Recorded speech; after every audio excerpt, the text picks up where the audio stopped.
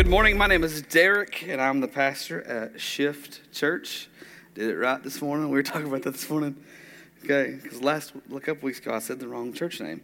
So, but yeah, I'm so excited you guys are here this morning. And I guess a couple real quick things before we get too far into this is, Justin talked about giving earlier, and you guys have, because of your all's generosity, we've been able to do some really cool things lately, and we're going to get to do some really cool things. And but one thing is our snake that runs from back here up there to the board was going kaput. That's why I'm gonna blame it on that. That's why I sounded horrible in the last couple of weeks, but it was probably just because I sounded bad. But it's a digital snake, and all it is, instead of a big honking cord, it's just an Ethernet cable running back to the board now. So that's why it has this nice crisp sound to it. But so that's pretty exciting. So we were able to do that. There's going to be some stuff next week that you'll get to see, hopefully, if me and Justin can get that working. But something that I'm really excited about is, we said from the beginning that we wanted to be a church that really invested time, money, and resources into our community of South Knoxville. It came to my attention that, was brought to my attention that Southdale Middle School's sound equipment has went haywire, okay? And also, their lighting system has went haywire, okay? So I get the chorus teacher at the middle school goes, hey, listen, would there be any way possible, we know you guys are a portable church, would there be any way possible you guys would come set up your sound equipment and let us use your all stuff for the musical? And I said, absolutely. So because of your all's generosity, we're able to go and do that, and so that's gonna be fun. So if anybody wants to come help me set up here in a couple of weeks, come do that. But it's just to be able to say, listen, we can help, and it's all because of your all's generosity. Because your all's giving is because we're able to do some cool stuff like that. And hopefully next week you'll get a little excited for what you'll get to see. Okay. Y'all ready? You ready? Here we go. So we've been in a 3-part message series called When the Devil Knocks. Okay? When the Devil Knocks. You may be like, man, Derek, why are you doing this message about the devil again? And here's what I hope you understand is that we are actually in a very real daily spiritual battle. Did you feel it this week? Did you see it this week? The devil just creeping on up in there trying to get into your business. Okay? Because here's what we have to understand is that what you see with your eyes is not all that there is. There's more out there. There's this spiritual world. And we looked at a couple of verses a couple of weeks ago, and where Paul said, and it's in Ephesians 6:12, he says, "For we are not fighting against flesh and blood enemies." It's you're not fighting with your mother-in-law or your brother or your sister or your boss. No, you're in a battle against your spiritual enemy, which is Satan, but against evil rulers and authorities of the unseen world, against the mighty powers of this dark world, and against the evil spirits in the heavenly places. We have a very real enemy. He's called Satan. He's called Lucifer. He's called the Prince of Darkness, the evil one, the father of lies, the destroyer, the accuser, and he has many other names in the Bible. And his mission is to come against the people of God, to stop this message from going forward. So much so that Peter says in 1 Peter 5:8, he says this, stay alert. Stay alert and watch out for your great enemy, the devil. He prowls around like a roaring lion, looking for someone to devour. He says, stay alert. In other words, be on your guard. Watch out for your great enemy, because you really only have one enemy, and that is Satan. According to Jesus, he came on a mission. Jesus came to bring life and bring more abundant life. But Jesus also said the evil one comes to steal, kill, and destroy all that he is setting up. What Satan wants to do is he wants to steal your joy, kill your peace. He wants to destroy your contentment. He will attack every single day. He's going to attack your finances. He's going to attack your friendships. He's going to attack your body. He will attack your marriage. And he'll attack your spiritual life. He's on the attack, trying to rob the people of God from the blessings that God has for them and wants for their lives. And so in this message series, what we've been doing is looking at three metaphors or three images of Satan, so that we can maybe help. And I believe these are the three biggest categories that will help us in our battle against the evil one. So week one, we said that week number one, we said that he looked like a deceiver, like Satan is a deceiver. And it says this, and he is the deceiver who attacks your mind with lies. He is the deceiver who attacks your mind with lies. He's going to lie to you. He's going to twist God's word to make you think that God really didn't say that, because you only live once. Just kidding. And we also said this in week two. We called him the accuser. Who was Satan? What did we say? Satan is the accuser who attacks your heart with accusations. Like, have you ever felt accused? Like you heard the voice in your head saying, you're not good enough. You're not strong enough. You can't believe you can't do that. You see that? Derek, you can't be a pastor. Look at all that stuff you did in your past. See, because remember what we said? We said before, when he would talk about God, he would lie. But when he would talk to us about us, he accuses. He makes accusations. He accuses us, tries to make us feel like we're unworthy. And then this week's going to be very important. Because I think a lot of this is us as people, we look over this in our lives. It's the hardest one to pick up on. Okay? And it's the idea that Satan is the destroyer. Well, how does he destroy, Derek? I mean, we can all think of things of how Satan destroyed things, right? But what does that look like in your life? Again, it's hard to picture that. Here's what I think it is. Satan is the destroyer who attacks your will with pride. He attacks your will with pride. He's the destroyer who attacks your will with pride. I used to think that the devil would only attack you when you're down and when you're weak and when you're vulnerable. And he will do that. Trust me, he will do that.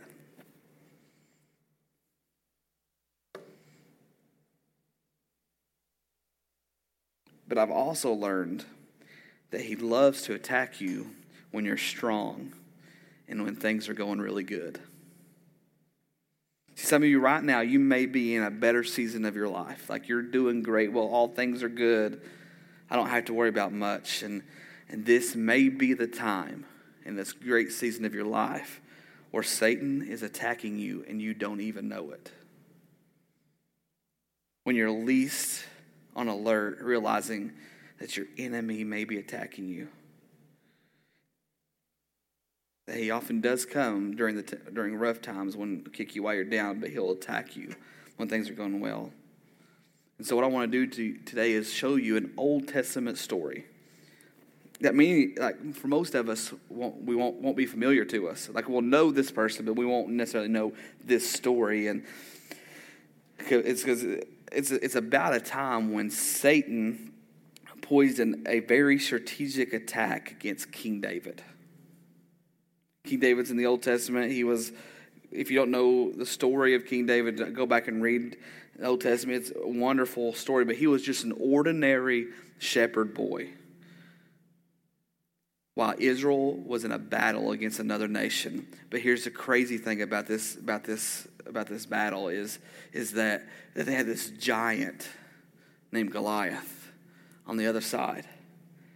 And he happened to show up there at the camp one day and seen the Israelites, who were God's people, scared of what was standing across the valley from them. And he said, "Why are you so scared? Do you not realize we serve the living God? I'll go there and fight that Philistine myself." And he goes over and he kills Goliath. And it was like overnight he became this social media bombshell, right? People knew who he was. Who is this guy? Where did he come from? And then he was anointed the king of Israel, and he rises to the height of power. He's a war hero When David goes out with his mighty men, the Bible talks about, he would return with victory. Like, this is a good season for David. Like, things are going great. He's king. He's winning his battles. He's doing his, think about this. Women are writing songs about him and standing in the street singing about him. Like, how many of you guys wish you'd just pull up in your driveway and see your wife come out singing a song that she wrote about you? Right? Like, David is at the height of everything. They're singing about this guy. He stumbles. He stumbles not when he's weak or vulnerable, but he stumbles because of what? You'll see in a minute, his pride. His pride. So if I was to ask, hey, what was David's greatest sin? Do you think? And some people might say, well, it's when he committed adultery with Bathsheba. Because that's what he's known for, right? Looking off the castle and be like, girl, that girl looked good. All right, that's mine. And maybe if some people might think a little deeper, might say, well, it's perhaps murdering her husband, Uriah. Like, that was bad. Like, not only did you commit adultery, but you had her husband killed when you found out she was pregnant. Like, that's a pretty big deal. But I would argue, if we take a step back, that we could actually find perhaps, maybe, I believe so, his biggest struggle, along with many of us, probably really was the root sin of pride. Think about it this way, and we'll get to some of this here in a minute, but because David's adultery, 4 people indirectly died. Okay? You know the story. The little baby died. Amnon died. Absalom died. And of course, he had Uriah killed. 4 people dead because of this story. Because of David's sin of pride that we're about to look at, we're going to see because of his sin of pride, 70,000 people were killed because of this filthy, horrendous sin of pride. And so that's what we're going to look at when the enemy attacks us. Not just when we're weak, that we're going to see, but when we're proud, when we have a lot. So if you have your Bibles, you want to turn with me to 1 Chronicles 21. It tells us exactly what Satan did to David. And it starts out with saying this: Satan rose up against Israel and caused David to take a census of the people of Israel. 1 Chronicles 21. Okay, so what did he do? Satan came at David when he was confident. Like, he had just won some major battles. He was victorious. He was strong. And he incited David to take a census of Israel. David's at the top of his game. He's winning battles. And Satan comes up and says, you're pretty powerful, aren't you, David? You're pretty amazing. Says you're pretty amazing. I mean, you are in real life too. I'm just saying, You conquered kingdoms. And now you have all these people under your command. David, you should total them up. And just see how strong, just how powerful you are. So, because we can't just guess about your domination. We have to know. We have to know your strength. You should take a census to count up those you rule in your kingdom. Because you are mighty, you're strong, you're worthy of honor. Just how worthy are you, David? Count up the people and see how incredible you are. Now, you may look at this and say, like, was it really wrong for David to take a census? No. It wasn't wrong to take a census. What was wrong, though, it was the motive behind the census. Because the motives matter to God. Taking a census isn't bad. Like Moses took a census. And what he would actually do, Moses would do, he would give every man over the age of 20 and give them half a shekel. And this was known as atonement money or ransom money. And what he was doing is saying is like, this represents the honor to our God because he saved you. Like, how many people did God save? See how many people God actually set free. You see, Moses' census's goal, there's too many S's in there, was to give honor to God. But with David, the goal was to bring honor to what? Himself. Bring honor to himself. And it was disgusting in the eyes of God. Let me give you an example. In my own life, I've told a lot of stories lately, so making myself sound really bad, but it's okay. I was a youth pastor, of course, as y'all know, for 8 to 10 years, and one year we got this little plaque from the TBC, okay. And you think of all the Tennessee Baptist Convention churches in the world, okay. Think of all the Tennessee Baptist conventions in the world, churches. I mean, there's a lot of them, right?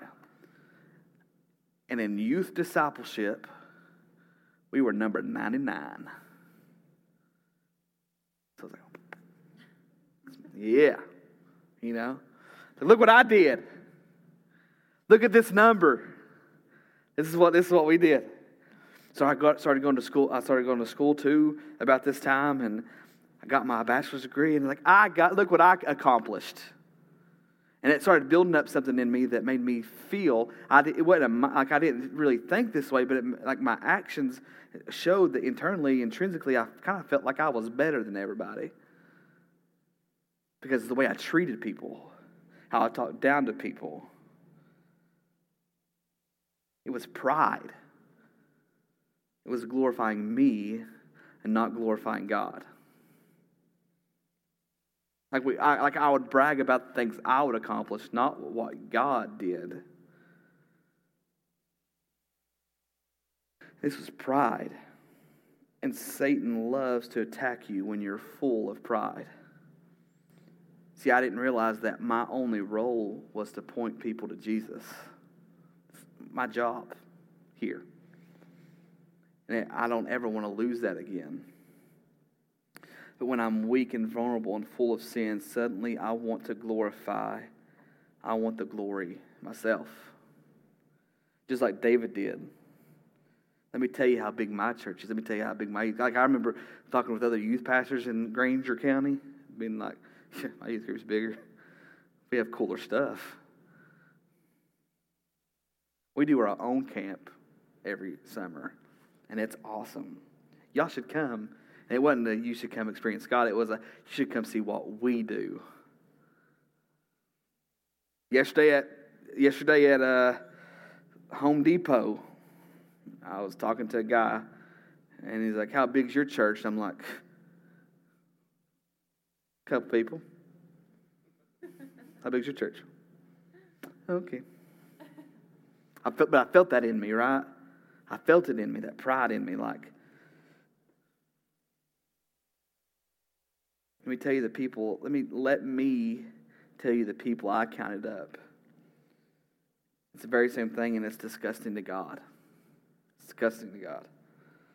And it's heartbreaking. And it's still an issue that I have to deal with in my life. And this was also David's issue. And it's easy to see in other people, right? But it's hard to see it in yourself. That's what's so challenging about it. It's so difficult to see in the mirror.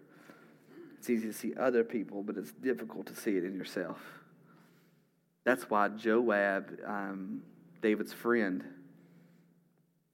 was the guy he was very loyal to David, and he was the commander of David's troops.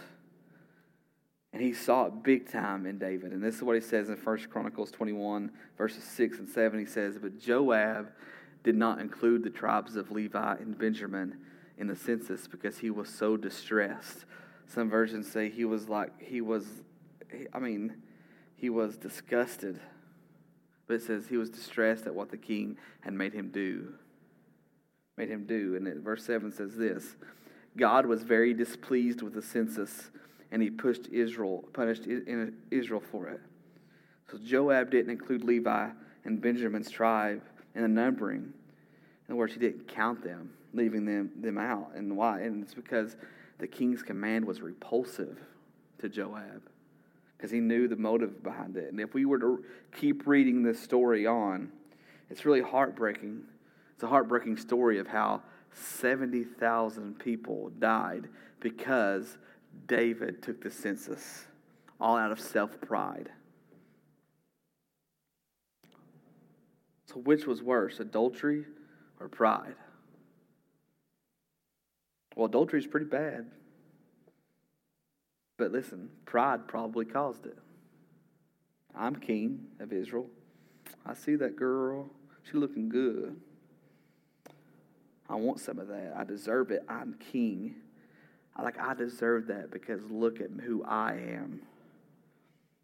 And see, this is what David said about his sin of adultery when he was talking to Nathan. This is what he said in 2 Samuel 12:13. I have sinned against the Lord. That's what he said about the adultery. But when he committed the sin of pride, when he put an adjective in it, he didn't just say, I've sinned against the Lord, but look what he says in 1 Chronicles 21:8. Then David said to God, I have sinned what? Greatly. I have sinned greatly in taking this census. I've sinned greatly by doing this. The deadly sin of pride. If you're taking notes, you can write this down, okay? You can write this down. You may never be more vulnerable than when you are full of pride. You may never be as vulnerable as when you're full of pride. Some of you, you're vulnerable right now because you don't know you're full of it. We all know other people that are full of it, right? But we don't understand that we're full of it. See, pride creeps up in us. See, there's this guy, his name was Uzziah, and he built this he was this great man in the Old Testament. He did some pretty cool stuff. He had this innovative war idea. And because of that, he rose to fame, he rose to power, and his pride took him over. And you know what the Bible says about him? It says, but when he had become powerful, he also became proud, which led to what? His downfall. Pride can take you out of leadership. Pride can take your credibility. Pride can hurt your marriage. Pride can hurt your intimacy with God. Pride can hurt your friendships. Pride can lose your credibility in your witness. Pride took him down, and that's why Proverbs 16:18 says, pride goes before destruction, and haughtiness before the fall. How do we see it in our lives around us today? How does it manifest in us? Maybe it's like, man, I'm too holy. I don't ever do anything like that. Can you believe she's doing that? Oh my God. I'm so holy. I'm walking around here all holy. You never seen me do those kind of things. I know God's word, and I'm at church every weekend, but oh Lord, look at her. Or look at him. In fact, we really need to pray for Bobby Sue, because I saw her with that man again. And we turned gossip into prayer requests, right? And it's like, get the log out of your eye before you get the speck out of the other person's, right? Or maybe it's like this. Calling all prayer warriors, that's a good one right there. What about, I'm a self-made person. I pulled myself up by my bootstraps all by myself. Oh yeah, who gave you the hands to pull up them bootstraps? Not you, God did. Okay? That's a whole different point. I've earned everything I've got. I've got a lot, and it's because I've worked really hard. You should have seen all that I've accomplished. Or it might be I know I have got some problems, but I can't let anyone know about them. So I'm going to keep them to myself and make people think that I'm okay. I got to keep my reputation up. But I'm not going to talk about my problems. Or it might be one of those, and this is one that I struggled with big time, because where I was before, I felt like I did everything. Did I do everything? No. I want to lay that out there. I didn't do everything, but perception was, and the way I felt was that I did everything. And it's like, well, I do everything around here. Like, I do everything. The only thing I don't do is preach on Sunday mornings. Like, look at me. And all this is disgusting to God. And we may never be more vulnerable than when we are full of pride. So how does God feel toward pride? This is what he says in James 4, which James is the stepbrother of Jesus. Okay, and here's what he says. God opposes the proud. The Greek word translated as opposes is a military term that brings the full force of an army against. In other words, you stand and say, I deserve the glory and God does, and glory that God deserves. God has every bit of power poised against you in that moment. God opposes the proud but gives grace to who? The humble. So verse 7 says, so humble yourself before God, resist the devil, and he will what? Flee from you. It means to humble yourself, means to voluntarily rank yourself under, to choose submission to the one that ranks higher than you.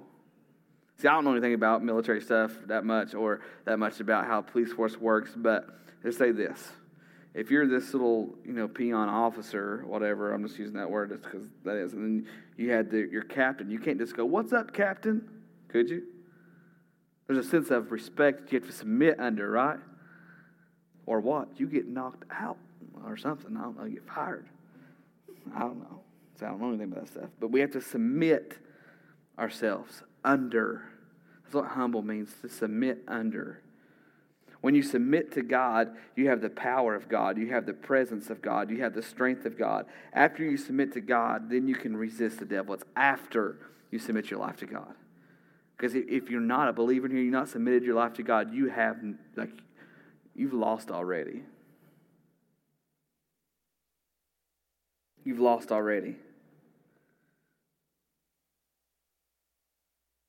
But when we're submitted under God, that's when we can resist the devil. Devil, get away from me. You have no place here. You have no power here. Not today.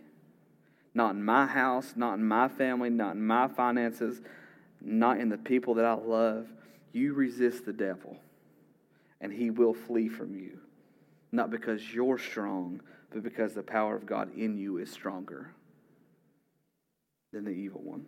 When you submit to God, you have the strength of God. You're able to resist the devil by the power of God, and the devil will flee from you.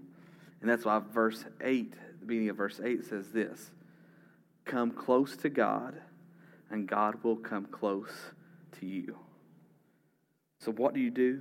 You don't elevate yourself. When the devil tries to attack you and get your pride built up, you don't listen to him. Humble yourself before the Lord, and he will lift you up. You humble yourself before the Lord when he comes to God, and the evil one will flee. When it comes to heaven and hell, when it comes to light and darkness, when it comes to the power of good, when it comes to the force of evil, there's no middle ground. You don't kind of love God. You don't sort of follow Jesus. We have to totally submit. We voluntarily rank under. That's why we said his word. We have to know his word because his word is a guide. His spirit empowers us. The same power that conquered the grave, if you're believers, lives in you. If we've submitted our lives, we have that power, and he has to flee from us.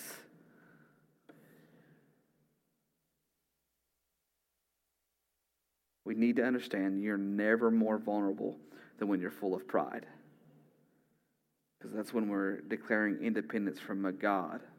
We're using the lungs he created us to breathe with, the vocal cords he created us to speak with, the mind he created us to think with, the hands. Like we're declaring with the things he created, I don't need you, when we boast our pride. The very person who created the feet you have to work with, the hands you have to sculpt with. You're taking those very hands and saying, I know you gave me these, but I don't need you. I did it all by myself. And I'm just like, no, we can't. We have to be complete dependence on God. I need you moment by moment. I need you guiding me. I need you directing me. I need your word taking my steps upon your path. I need your spirit comforting me, convicting me, because conviction is good, because it leads me to God, not from God. I need you for my next breath. I need you for my next decision. I need you to help me now. I need you to help to know how to love this person when I don't know how to love, because sometimes it's hard to love people, right? I need your strength when I'm weak. I need you every second, every moment. This is humility. When we break down and go, I know I can't do life alone. That's why when I look at people who are not believers, I was like, I don't see how they get through the circumstances they go through without having some sort of hope. When we humble ourselves, God will lift us up. There's no middle ground. It's all Jesus, all Jesus, all Jesus every day. Because He is everything. Why do you think that He opposes the proud? Why would He bring the full force of everything He has to oppose those who are proud? It's very likely because all the way back, even before creation of the world, Lucifer, the one that God loved, battled with the root sin of what? Pride. They ended up taking him down. If you remember the first week, what we talked about, what his job was. Remember, there's 3 archangels, Gabriel, Michael, and Lucifer. And Lucifer was a beautiful angel. Satan was a beautiful angel. And his job was to be the worship leader. But he started wanting the praise that was due to God only. His pride built up in him. He wanted to be like God. And that's why God had to cast him down. And God's looking at us and saying, please don't make the same decision Satan did. You see, Satan says this phrase, like if you read the Old Testament, Isaiah, he says this thing several times in here. Satan does. It just shows you where his mindset is and why God doesn't want us to be like him. He says this in Isaiah 14:14, I will ascend above the tops of the clouds. That's what Satan said. That's pride. I will make myself like the Most High. Lucifer was all about my will. Jesus was all about thy will. In the Garden of Gethsemane, what did Jesus pray? Thy will be done. If you could take this cup from me, please take it. But ultimately, he says, your will be done. That's why the prayer says, your will be done on earth as it is in heaven. That's why he would say, Daddy, Father, if there's any other way, may this cup of suffering be removed from me. Then in submission and humbleness to God, his Father, he goes, I voluntarily rank under you. Nevertheless, he said, not my will. What did Satan do? My will. I want, I need this. But thy will, not my plan, God, but your plan. It's not about me. I'm not here to I'm here to glorify you. It's not about my importance. It's about your kingdom. It's not about my popularity. It's about your sovereignty. It's not about my wishes. It's your will, not my will, but your will be done. Humility is not weakness. Because when you humble yourself, you have the strength of God in you. You are never, ever weaker than when you're full of pride. But if you're taking notes, you can write this down. But you're also never, ever stronger than when you are humble before God. Because when you submit to God, He fills you with His presence. Then you have the power to say, I resist you. Not today, devil. Not today. You have no business here. Get behind me. Not in my house. Not in my family. It's the power of Christ dwelling within me that gives me the power to say that. We're in a spiritual battle. And if you're not under attack, it's not that you're not under attack, it's you are under attack. how do we fight back? You have the armor of God.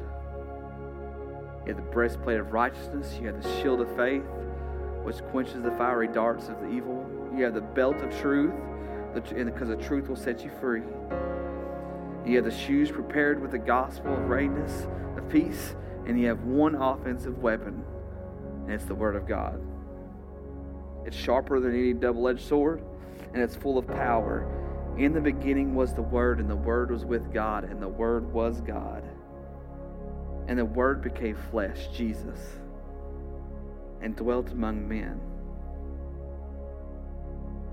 Like He left His throne to come down to earth to give us the power to die and rise from the dead, to give us the power to defeat the one.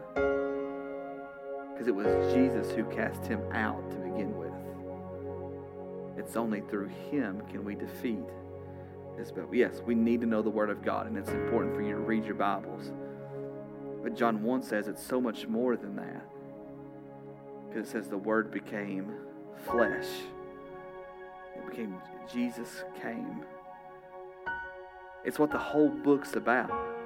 From Genesis to Revelation. Old Testament, Jesus is coming. The Messiah is coming. The Gospels, He's here. And the rest of the book is He's coming back again. Satan, you can try to attack me when I'm weak, and you can try to attack me when I'm strong. But I'm here to tell you that because not only do I have the Word, but I have the Word. You have no room here. I'm gonna do a message sometime, but one of the most famous psalms in the book of Psalms is, you see that funeral, though I walk through the valley of the shadow of death, I will fear no evil, for He is with me. Right? Later on in that verse, in that chapter, he says, I have prepared a place for you in the midst of your enemies. I've prepared a table for you in the midst of your enemy. It's like here you are in the middle of this battle, right? In the middle of this. Can you just pull it up there? See if you can pull it out. I want to read, because it's this amazing description for us to think about. See if we can pull it up. See how close we can get it. You should want, as soon as you click on it, automatically go up there. It's Psalms 26.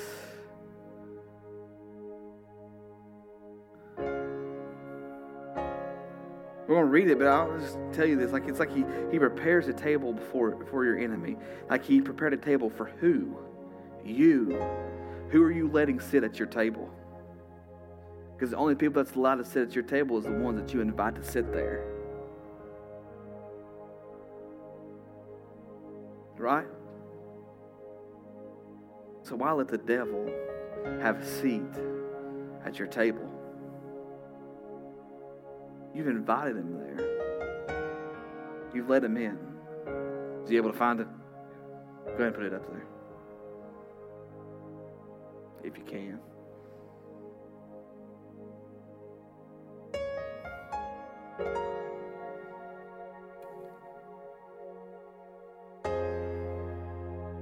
Go all the way back to the beginning. Verse 1. We'll just read the whole chapter. The Lord is my shepherd. I have all that I need.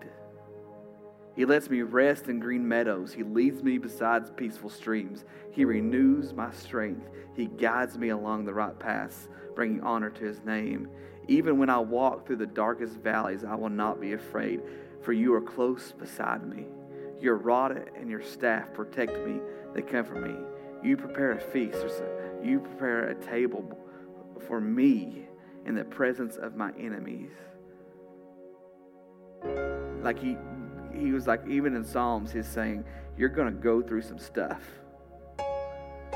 but I've made every provision for you to get there. And that provision is me. So who you bringing to your table?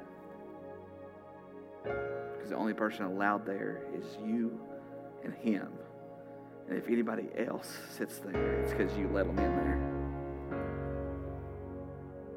We fight with the Word. We fight with the truth. We fight with the Word. We fight with the truth. when the devil attacks our pride, hey, you got it going on. You don't need anybody's help. You can do it all yourself. You're pretty important. I mean, look at you. He's pulled out a seat and he's sitting down there at the table.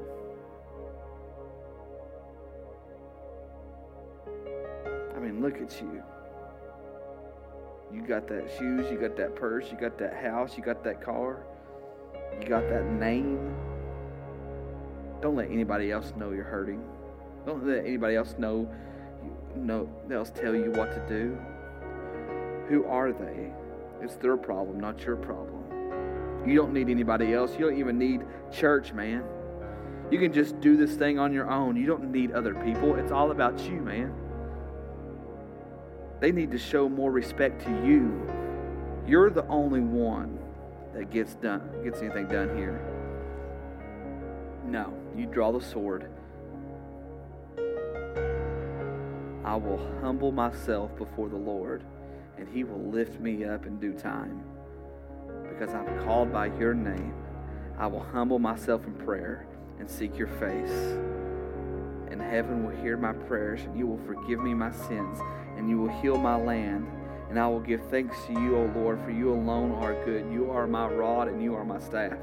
Your mercies endures forever. You are my God. Earnestly I seek you. My soul longs for you. My soul longs for you in a dry and weary land, because your love is better than life. My lips will glorify you. I will praise you as long as I live, because your mercy endures forever. Not to us, but to your name be the glory, because your goodness and your faithfulness for generations. Less of me, more of you. Less of me, more of you. Because of who you are, I voluntarily submit my life under your lordship. Why?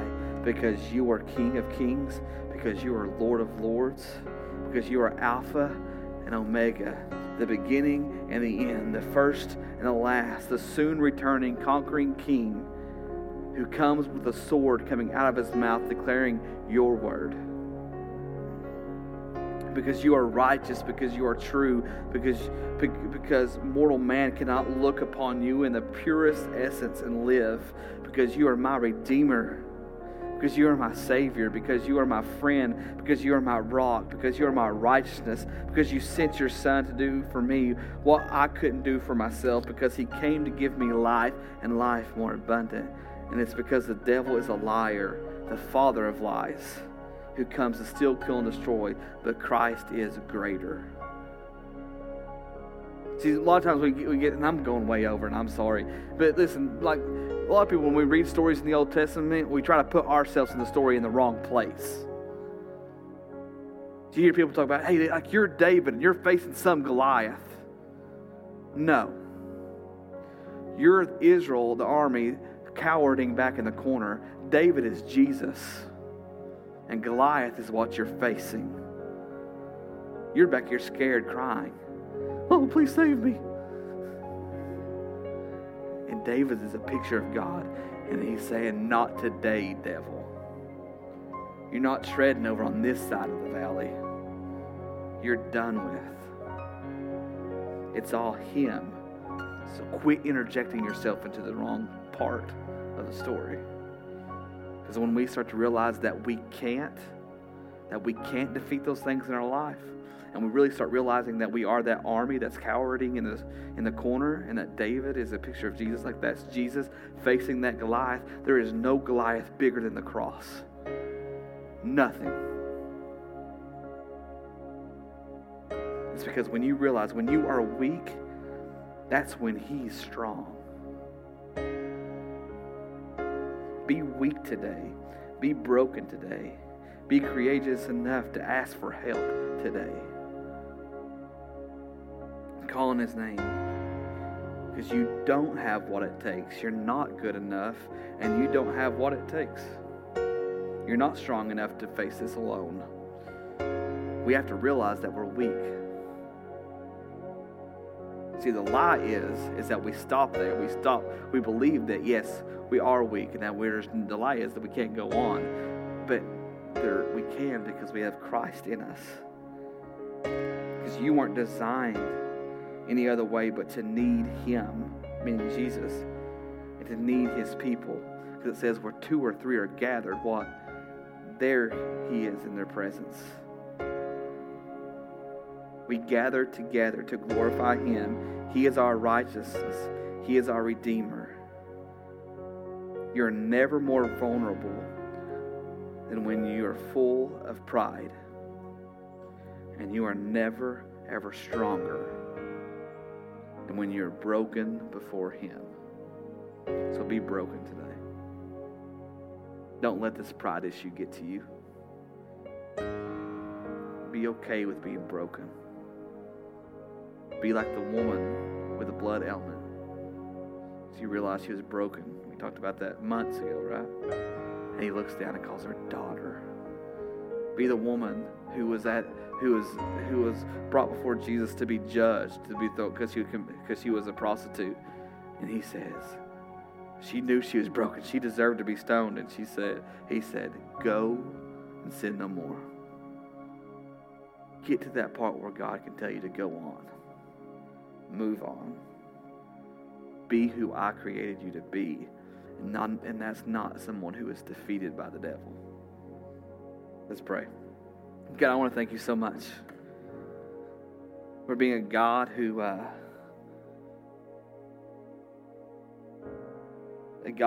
wants to heal His children. And God, I pray that all the hearts here, I pray that they realize the brokenness in their own hearts. And God, I pray that as we in this service, that they become fully devoted to You, like fully embracing, fully humble to Yourself. And God, I pray that as we close out this service, that this is the moment, maybe it's the first time that people realize that they are broken. That they are the children of Israel cowering in the corner, afraid to die. And may we trust in David, trust in You, and trust our need for You to rescue us from what we face in life. May the pride that Satan tries to issue to us, may we lose that, because we don't want to fall. God, I thank You for this series and what it's meant for me. Know that every day the devil is going to attack me, but I know that I have Your word. Not only Your word is what I can read, but Your word in my heart. That's You. I pray all this in Your name.